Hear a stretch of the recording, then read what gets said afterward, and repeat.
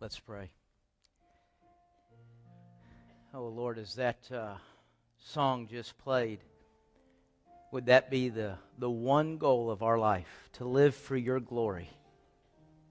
Lord, we've got a new year out in front of us, and I would imagine for some of us there'll be some very exciting things, some real victories, some real accomplishments, some high times.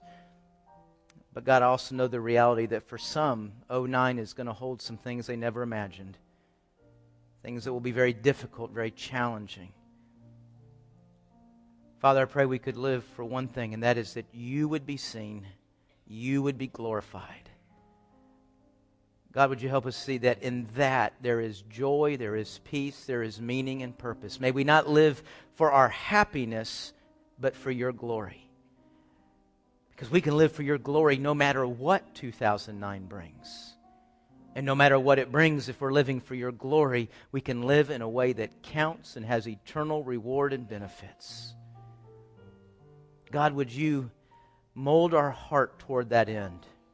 Teach us and show us what that means. Guide us along the path that whatever this year brings, we walk through that in a way that you are honored, you are exalted, you are glorified, and the worth of the living God is seen. It's in Jesus' name that we ask this. Amen. The Bible is very clear. It says to us in Hebrews chapter 9, verse 26, that it has been appointed for people to die once and then face the judgment. We are going to die. Not most likely, not probably, not a pretty good chance. We very simply are going to die. We are going to stand before God. Most of us absolutely resist thinking about that. Other than being at a funeral or a rare contemplative moment, we are not going to think about death. And even worse, we're not going to think about standing before God. Folks, it's not very smart to ignore the single greatest reality that your life is moving towards. I want us to think for a moment, right now. I want us to imagine that we've died and that we're standing before God. How do you want that to go? What do you want that to look like? Because, folks, here's our challenge. Live with the end in mind. Live in a way that brings about the end that you want. Because you're not going to get there by accident. You're not going to get there by hoping. You're going to get there by making decisions and choices today. You know, folks, it's incredible. Very, very few people today around this world, maybe in this church, will make a single decision in light of dying. Will make a single decision in light of standing before God. That's insane. That's where your life is moving. So what do you want it to look like? And could I encourage you that as you imagine, you let the Scriptures give some definition to that imagination? For instance, when you get to that moment when you stand before God, if you want to go to heaven and not hell, it's not your imagination that's going to produce that. The Scripture tells us how that happens. When you stand before God and you talk about your family, how's that going to go? So, I feel pretty good. I like my family. I think we've got a pretty good family. We have our ups and downs. I'm pretty satisfied with family. Well, folks, your satisfaction with family isn't the standard by which God judges. No, here again, we go to Scripture, and I find out that there's a lot of commands in here that deal with me as a child, as a sibling, as a parent, as a mate. And this is the standard by which that conversation will unfold. What about when God talks about our finances? Boy, that's the big topic of 2009, isn't it? The economy. How's the conversation going to go when God says, I want to talk to you about all the money and resources that I lent you? Wait a minute, Lord. I didn't borrow anything from you. I borrowed from everybody else, but I didn't borrow anything from you. Oh, no. I own everything in your life, you were to manage it as I described. How's that conversation going to go? Folks, you can just walk through every area of your life. And as you stand there before God, what do you want that to look like? How do you want that conversation to go? We need to live with the end in mind. Now, we're taking on a challenge here at our church. It's a little bit unlike anything we've done. And here's our challenge. We are going to live like we were dying. What would you do if you just found out you had 30 days to live? What would be important to you? What would count? What would you need to fix? What would you need to correct? Who would you need to talk to? What would you need to say? If you had 30 days to live, that's our challenge. And the reason I say this is a little bit unlike anything we've done in our church is because, unlike a sermon series that just kind of stands alone, folks, everything we're doing in our church is supporting this theme. The worship service, the sermon series, the Bible fellowship lessons, what they're doing in a Bible fellowship class right now, what they did at 9:30 is to supplement, it is to complement what we're doing in here. So here's my challenge for you today. Will you make a commitment for the next 4 Sundays? Now, I'm not saying everybody gets the 5th Sunday off. But for the next 4 Sundays, would you come to worship and Bible fellowship? Now, a lot of you are in the habit of going to Bible fellowship. Some of you are not. Would you make a commitment right now in your heart and mind before God with your family? We are going to be in a Bible fellowship class the next 4 Sundays. Folks, this is not an attendance campaign. This is not an ideal way to grow Bible fellowship.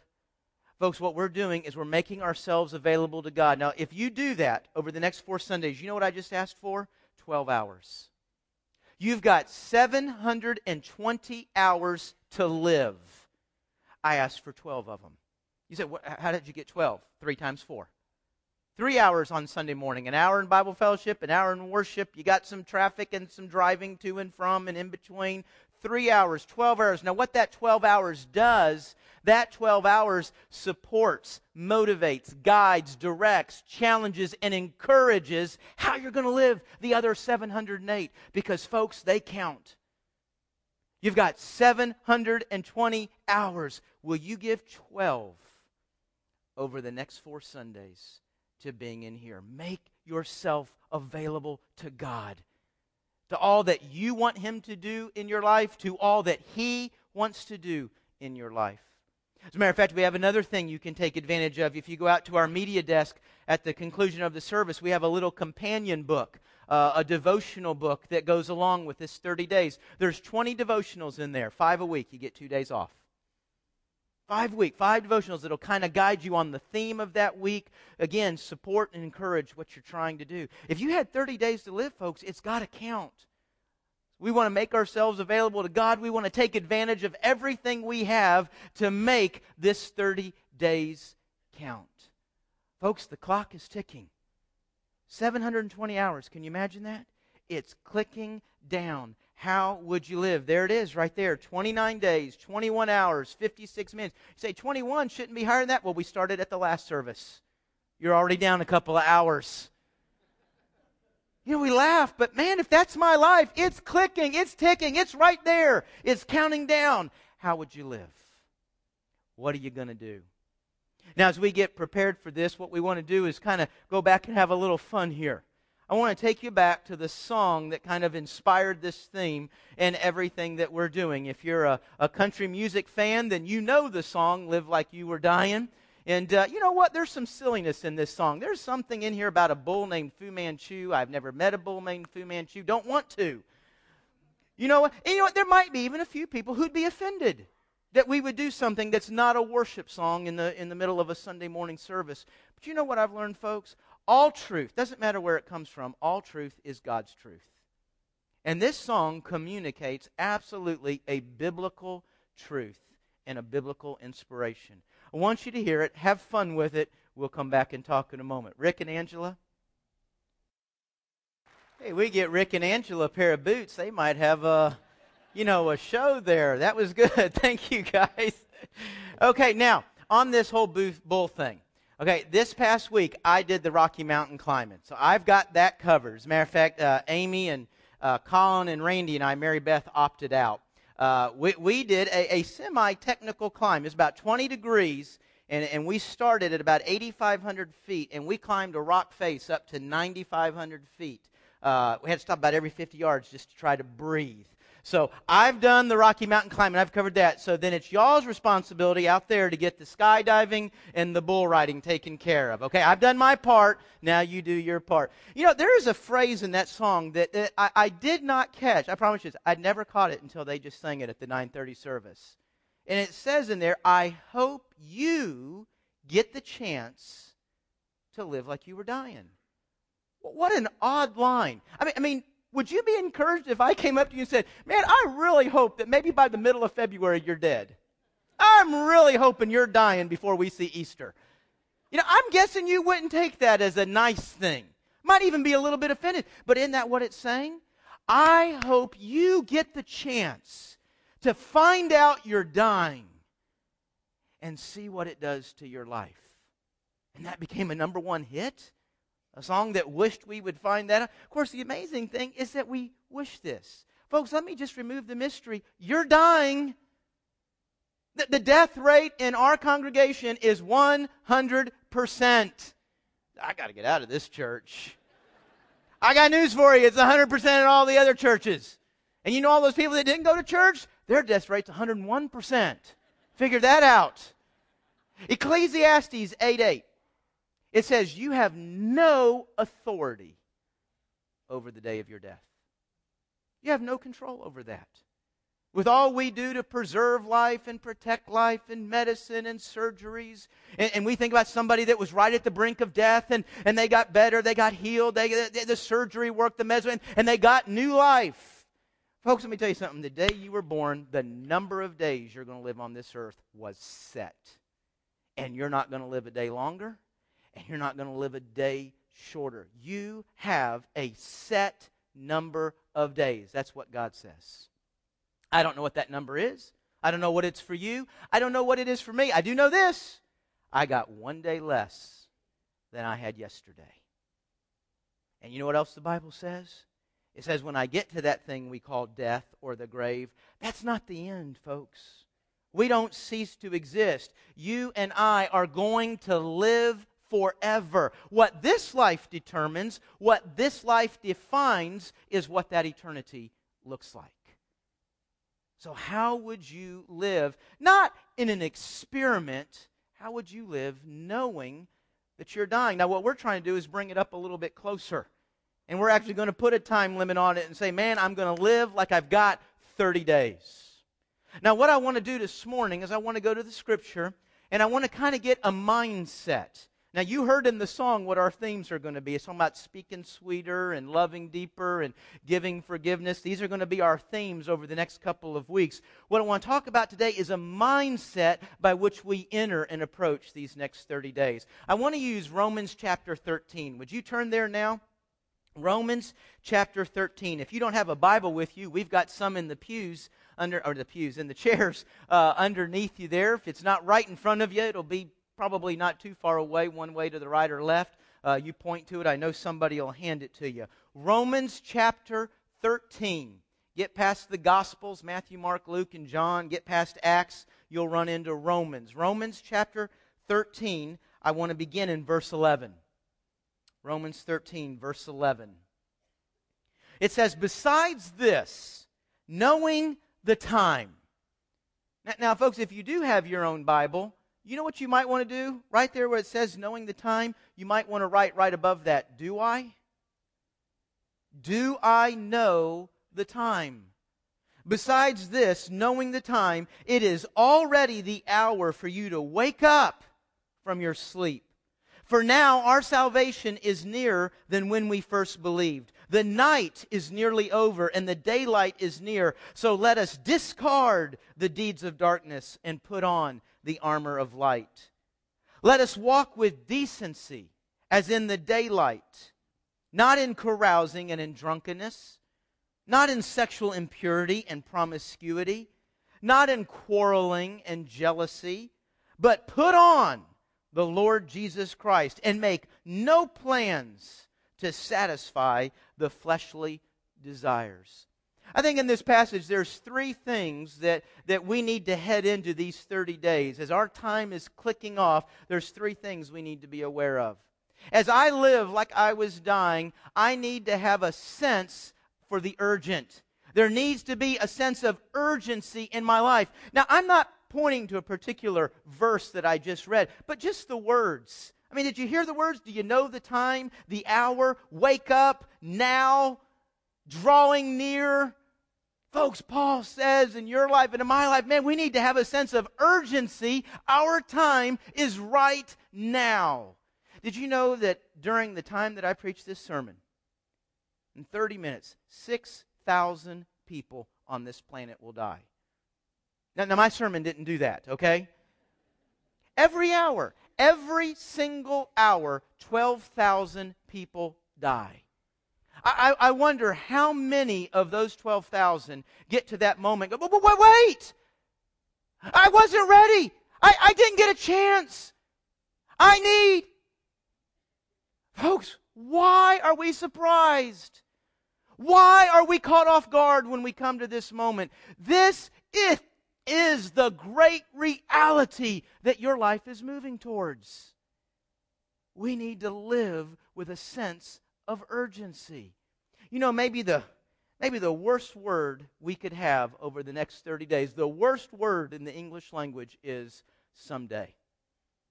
Someday. Someday I'm going to get serious about this whole God thing. Boy, someday I'm going to talk to that person about what Jesus Christ means to me. Someday I'm going to make things right with my mom. Someday I'm going to have that conversation with my mate, with my child. Someday you fill in the blank. What have you been saying that someday you will do? Now let me tell you what living urgent is not.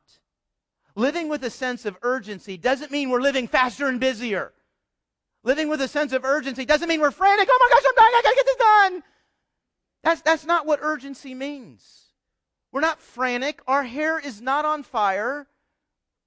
A sense of urgency means this. If there really is something you should do someday, you're going to do it today. That's what living with a sense of urgency is. There is no more someday in our lives. Can we make that commitment? In this room, right here, right now, that over the next 30 days, there is nothing that we're going to do someday. We're doing everything today. We're taking care of it. We're getting it done, or at least we're starting the process of taking care of that today. We live with a sense of urgency. I think the second thing Paul says to us here in this passage is that we're to live with a sense of eternity. You know, just as it is wrong to take for granted today, it's also wrong to take for granted eternity. You know, some of us get so consumed with trying to make this life happen, we give no thought at all to the afterlife. We give no thought at all to eternal life. Well, look at this phrase here. Where is it? Verse 11. Look at that phrase. For now our salvation is nearer than when we first believed. What does he mean by that? You know, a lot of times when you and I think of our possessive there, our salvation, we think of a past event. But the Bible speaks of salvation in both a past, present, and future event. Now, we're used to the past, and it even refers to it here, when we first believed. When we think of our salvation, we think of that past event, that day. For me, it was May 12, 1982. I stopped thinking that being religious made me right before God. That going to church a lot made me right before God. That was the day I placed my faith and trust in Jesus Christ. What He accomplished for me on the cross. That was the day I was adopted as a child of God. That was the day I was forgiven of all of my sins. That's a past event. Those things have happened. It is done when I first believed. But the Bible also speaks about salvation in a present tense. I am presently being rescued, being saved out of sin, being saved out of trial and temptation, being saved out of this world. And the Bible also speaks of a future salvation. There is that day that I will ultimately be rescued and resurrected up out of physical death. Resurrected from this body, given an eternal and glorified body. So when he says the day of our salvation, Paul's encompassing this whole process, the past, present, and future of our salvation. So what's he saying here? That day is drawing near. That day when this entire process is complete. Paul's saying, man, do you realize? Wake up. You are running headlong into eternity. He's talking to believers here. He's telling you and me, wake up! Man, you're wasting today. You're not living in light of eternity at all. You are moving toward eternity. How many of us, it's January 4th. Isn't this the time of year we're thinking about what has just happened, what's going to happen, what we would like to happen? We're maybe thinking about some resolutions or decisions. I wonder, in this room, believers, just like Paul's talking to, I wonder how many of us have made a decision in the last 4 days in light of eternity. How many of us have made a decision in light of that day, that moment when I go and stand before God? Remember, that's our challenge, to live with the end in mind. And we're 4 days into a new year. We've got dreams and desires for this year. What are we thinking about and praying about in light of eternity? Now, Paul's talking to believers here. I believe I'm talking to a majority of believers, but I want to take just a second and speak to maybe what I believe would be a smaller minority. And that's you if you're in here today and you are not born again. If you have not been born again, you're not prepared for eternity. You're not prepared to stand before God. And did you know that you can be here the next 4 Sundays and worship and Bible fellowship, and you can live a better life than me and everybody else in this room? But if you're not born again, you are grossly ill prepared for eternity. The single most significant step you can take toward being prepared for eternity is to be born again. Because until you're born again, you're spiritually dead. That's why nothing you do counts. That's why nothing you do matters. A spiritually dead person can't produce anything of spiritual value. That's why Jesus says to us in John 3, if you want to go to heaven, you must be born again. You must be resurrected spiritually. Then what we do over the next 30 days can count. Folks, at the conclusion of our service, we're going to have a time of invitation. We do this at every service. There'll be a time when there'll be pastors down here. Our congregation will be standing and singing. And we're going to invite you to be born again. I want to encourage you to take a step out of your chairs and come down. Well, I didn't plan on coming down front. You know what, folks? Jesus didn't call anybody privately. Everybody He called publicly. You take a step of faith, take that step publicly. Come down here and tell one of these pastors, I want to be born again. I want to have a relationship with Jesus Christ. We'll pray with you and talk with you for a moment about that. Maybe you're sitting here right now and say, well, I don't know if I've been born again. I've been going to a church for a long time. I was baptized when I don't know if I've been born again. You know what? If you're not sure, I absolutely give you all the permission in the world to stop listening to my sermon, as if you needed my permission. But you, for the remaining of the time that I'm speaking, you don't have to listen to a single word I say. What I would like you to do right now is you begin asking the Father, God, have I been born again? And you just let Him speak to you. And you let Him direct you into what you should do. You know what? Even as that unfolds, somebody in here is going to say someday, yeah, I need to do that. Yeah, I need to do that someday. Folks, that someday, I promise you, is right from the lips of Satan. I can't think of a single passage in Scripture where God is instructing somebody and tells them to do it someday. If you're not born again, your time, your opportunity, the day of salvation is right now. It's today. So when that invitation is issued, you come. So Paul calls us to live with a sense of urgency, to live with a sense of eternity. And I'd like to say on this last part, to live with a sense of priority. What does priority mean? It means there's some things that are important. There's an order. There's a list of things I should do. There's things I should not do. There's things I need to push away. There's things that need to be forgotten. And you see here, he uses this illustration. He says, let us walk with decency as in daylight. And he talks about taking off and putting on. I like that, taking off and putting on clothes. You know why? Because it implies action. It implies doing something. If I don't like what I'm wearing, what do I got to do? I got to take it off and put something else on. But isn't it amazing that as we sit here at the intersection of an old year and a new year, that there are things in our life that we don't like. There are things in our lives that we desperately want changed. There are things new that we wanted to come into our life, and yet we're not going to do a single thing differently. We're not going to change any attitudes. We're not going to change any actions. We're not going to change any habits. We're not going to do anything. Folks, if you want different results, there's got to be some different actions. So Paul says, man, there needs to be a time here of taking some stuff, taking some garbage off, and putting on the things that are going to help me live this next 30 days in a way that counts.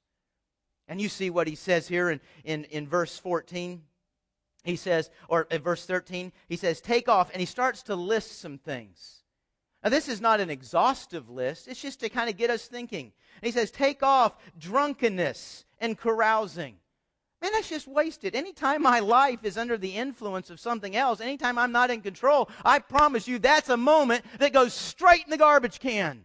Now, folks, let's just think this practically out here. When I'm standing before God, I don't want a whole lot of moments in the garbage can. Do you? I don't want to stand here. Well, Lord, here's all the stuff you gave me that I just threw away. Here's the time and the moments you gave me, and I just trashed it. Man, I'm not going to give that. That drinking, that carousing, I think you can just sum up that whole phrase by wasted time. I'm not going to waste time. I got 30 days to live. I want it to count. I want it to mean something. I'm going to take off that kind of stuff. I'm going to take off sexual promiscuity, sexual immorality. I'm going to take off fighting and jealousy. Oh my gosh, folks, I've been to the hospital so many times when somebody has had an X amount of time to live. And in 20 years of ministry, I've never heard a single person on death's door say, Pastor, would you help me? I want to kill that person. Boy, would you just pray that I can get enough energy up so that I can get out of bed and go over there and tell that person what I think about him. Nobody thinks that way. Not even the unbeliever. It is such a waste of the precious life you have left. And yet, how much of our life, because we don't live like we're dying, are we nitpicking and gossiping, and we're mad and we're angry and they did this and they hurt me and we're bitter and it's consuming us? Man, every moment you spend in bitterness and anger is another moment you're putting in the garbage can. I don't want to carry garbage cans up to my day of meeting with the Lord. I'm not saying the hurt's not real. I'm not saying those people will change. But I got 30 days to live. And putting it in fighting and in anger and in jealousy and gossip is such a waste. So I'm going to take off that garbage. And you need to get it out of the house. You see what he says in verse 14? Make no plans to satisfy the flesh. I'm not going to leave those clothes. Old clothes are comfortable, aren't they? Let's be honest. Some of you, ask your mate. They've been trying to get rid of clothes that you wear for years. Paul says, man, don't shed these clothes, leave them there in a pile, and then come over here and try to put on the right stuff. Well, that stuff over there is a lot more comfortable. That stuff over there doesn't cost anything. And all of a sudden, I'm putting it right back on. I'm going to take that stuff off. I'm going to get rid of it, and I'm going to put on Jesus. Boy, that's a big thought, isn't it? Putting on Jesus. What does that look like? Well, for this morning, we're running out of time. Let's make it simple. What do you think of when you think of Jesus? What's a word that comes to your mind? Somebody might say, well, Jesus. I think of love. Jesus is loving. Okay, put on love. Put on love. As you go and have contact with your mate, your best friend, a coworker, a casual acquaintance, a stranger, your enemy. No matter what person you come in contact with, you're wearing love. What does that mean? To have warm, ooey-gooey feelings about every person? No. I doubt Jesus had warm, ooey-gooey feelings when he was being crucified. Love means I do what is best for that person, regardless of the cost or the discomfort to me. That's love. doing what is best for another. You put on love. Well, let me see. When I think of Jesus, I think of, well, He's holy, isn't He? God's holy. Okay, put on holiness.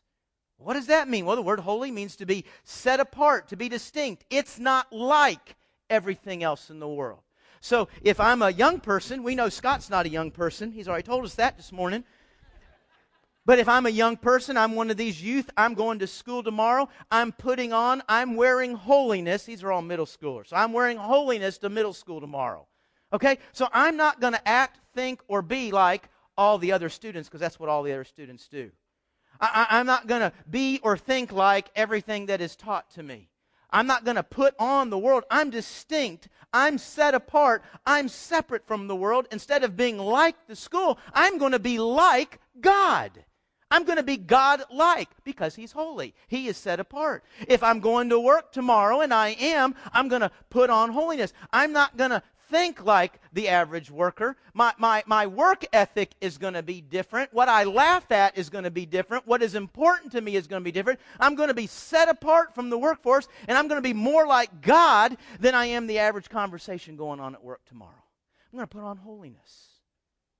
Somebody say, my Jesus, when I think of Jesus, he was pure. He was good. Okay, we're purity.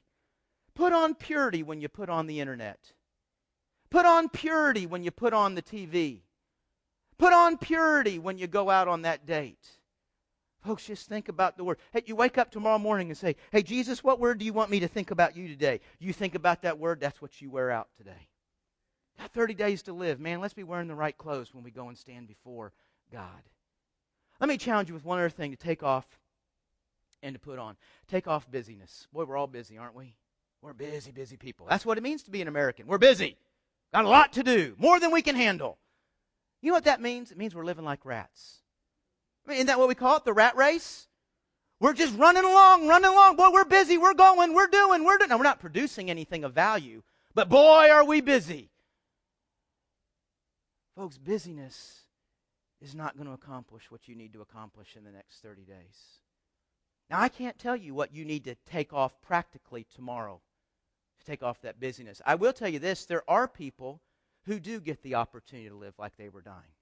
There are people who will go to the hospital and they'll get the report tomorrow, this week, and you'll see that individual in bed and you'll see their family all around them, and they realize that individual has X number of days, X number of weeks left. And do you know what? You don't have to instruct them. Now, as pastor, I want to help y'all here. There's some things you should do and not do. Folks, when death is staring at you, it becomes real clear. And all of a sudden, all those things that were just life-altering important, they're not so important anymore. All of a sudden, those things get pushed to the side. You see the clarity that death brings? You don't ever have to tell a family at the hospital what's important and what's not important. Take off the busyness. And by taking off the busyness, you know what we get to put on? The thing we constantly ignore because we're so busy. Relationships. When I look at the life of Christ in the New Testament, He is spending huge blocks of time with His Father. So a lot of us don't spend any time with the Father because we're so busy. And we're so tired because we're so busy. The other thing I see Jesus doing is spending huge blocks of time with people. People are what's going to last forever. Put your life in what's going to last forever. Jesus is spending time with an individual, with a group, with a massive group. Spend your time with people. You know what? You will walk around all kinds of people this week who are empty, who are lonely, who are dying inside, who want to be heard, who want to know somebody cares, who want to know that somebody loves them. And you know the really sad thing? You're living with some of them. You're so busy you don't even know it. If all your conversations are about who's going here, who's picking up, did you pay, did you mail, your relationships will all be insignificant when you go and stand before God. Take off the busyness. Put on the relationships. Folks, I want to tell you something. I believe with all my heart that if's a big word, isn't it? If we did this, I believe that everybody in our community for a 30 to 45-minute radius of this church, I believe everybody within the next 30 days would know what's happening here. That's how profound. I mean, we're a large congregation. If there's 1,000 of us that go out into our community living like we were dying, everybody in our community would know what's going on here in 30 days. Now, they might think we're nuts. Boy, they're drinking the Kool-Aid up there. Boy, death, that's so morbid. You know what, folks? Death is not morbid. To live like we're dying is not morbid. It is so clarifying. There is so much joy, so much peace, so much direction in knowing that's the spot, that's where I'm going. Now I know what needs to be taken care of before I get to that spot right there. And living like you were dying is not morbid. Living like you were dying is simply more about today and less about tomorrow. Living like you were dying is more about people and less about possessions. Living like you were dying is more about God's priorities and less about my plans. Living like you were dying is more about eternity and less about the temporary. The clock is ticking. Now I want to tell you something. Don't tell the 9:30 service. I didn't tell them.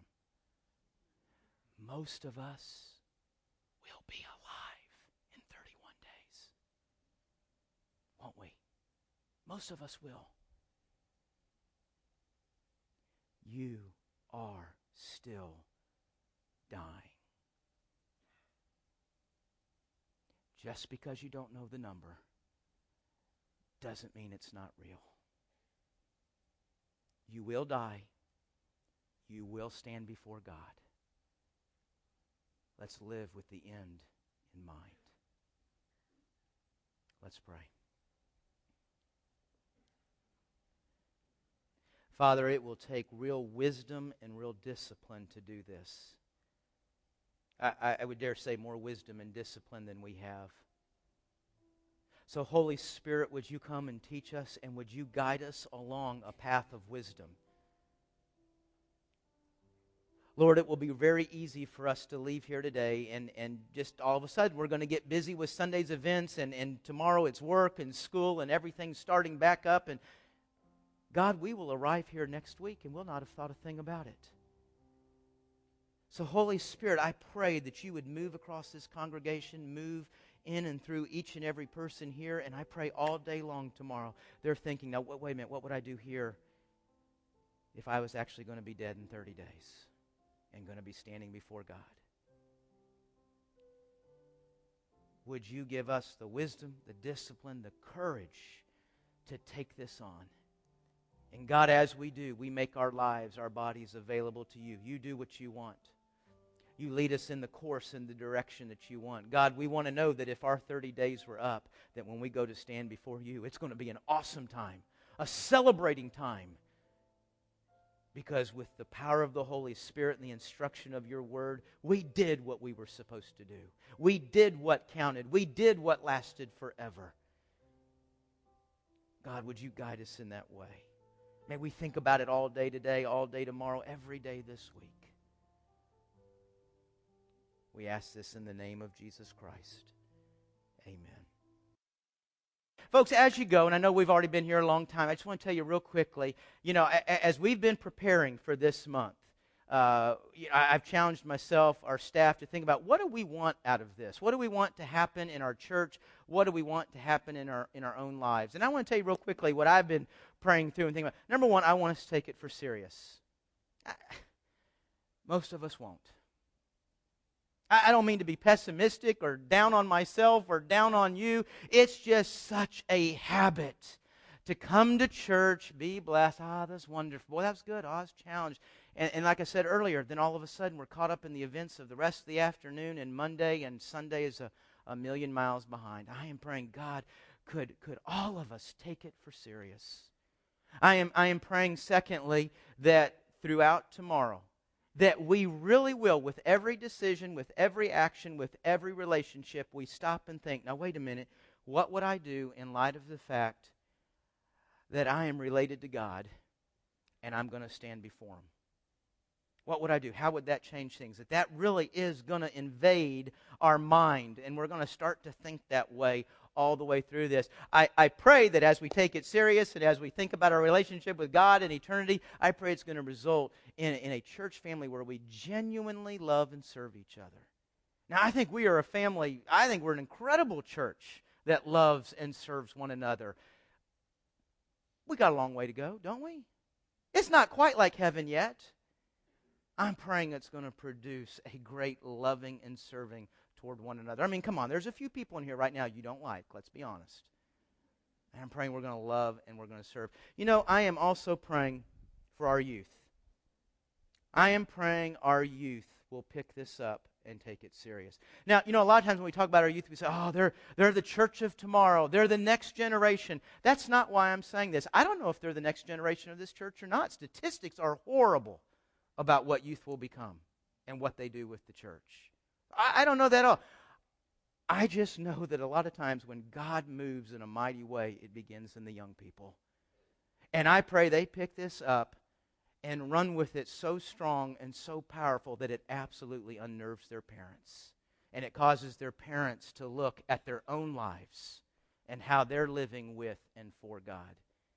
And then in my own personal life, I just really feel like God has challenged me. Randy, you're wasting too much life. You are throwing too many minutes into the garbage can. And I'm just praying as I walk through these next 30 days, God just really shows me where I'm throwing those minutes away, how to pick them back up and use them in a way that shows that I really do believe each day is a gift from Him. And if today is the day I stand before Him, I want today to be the proudest that I can present to Him.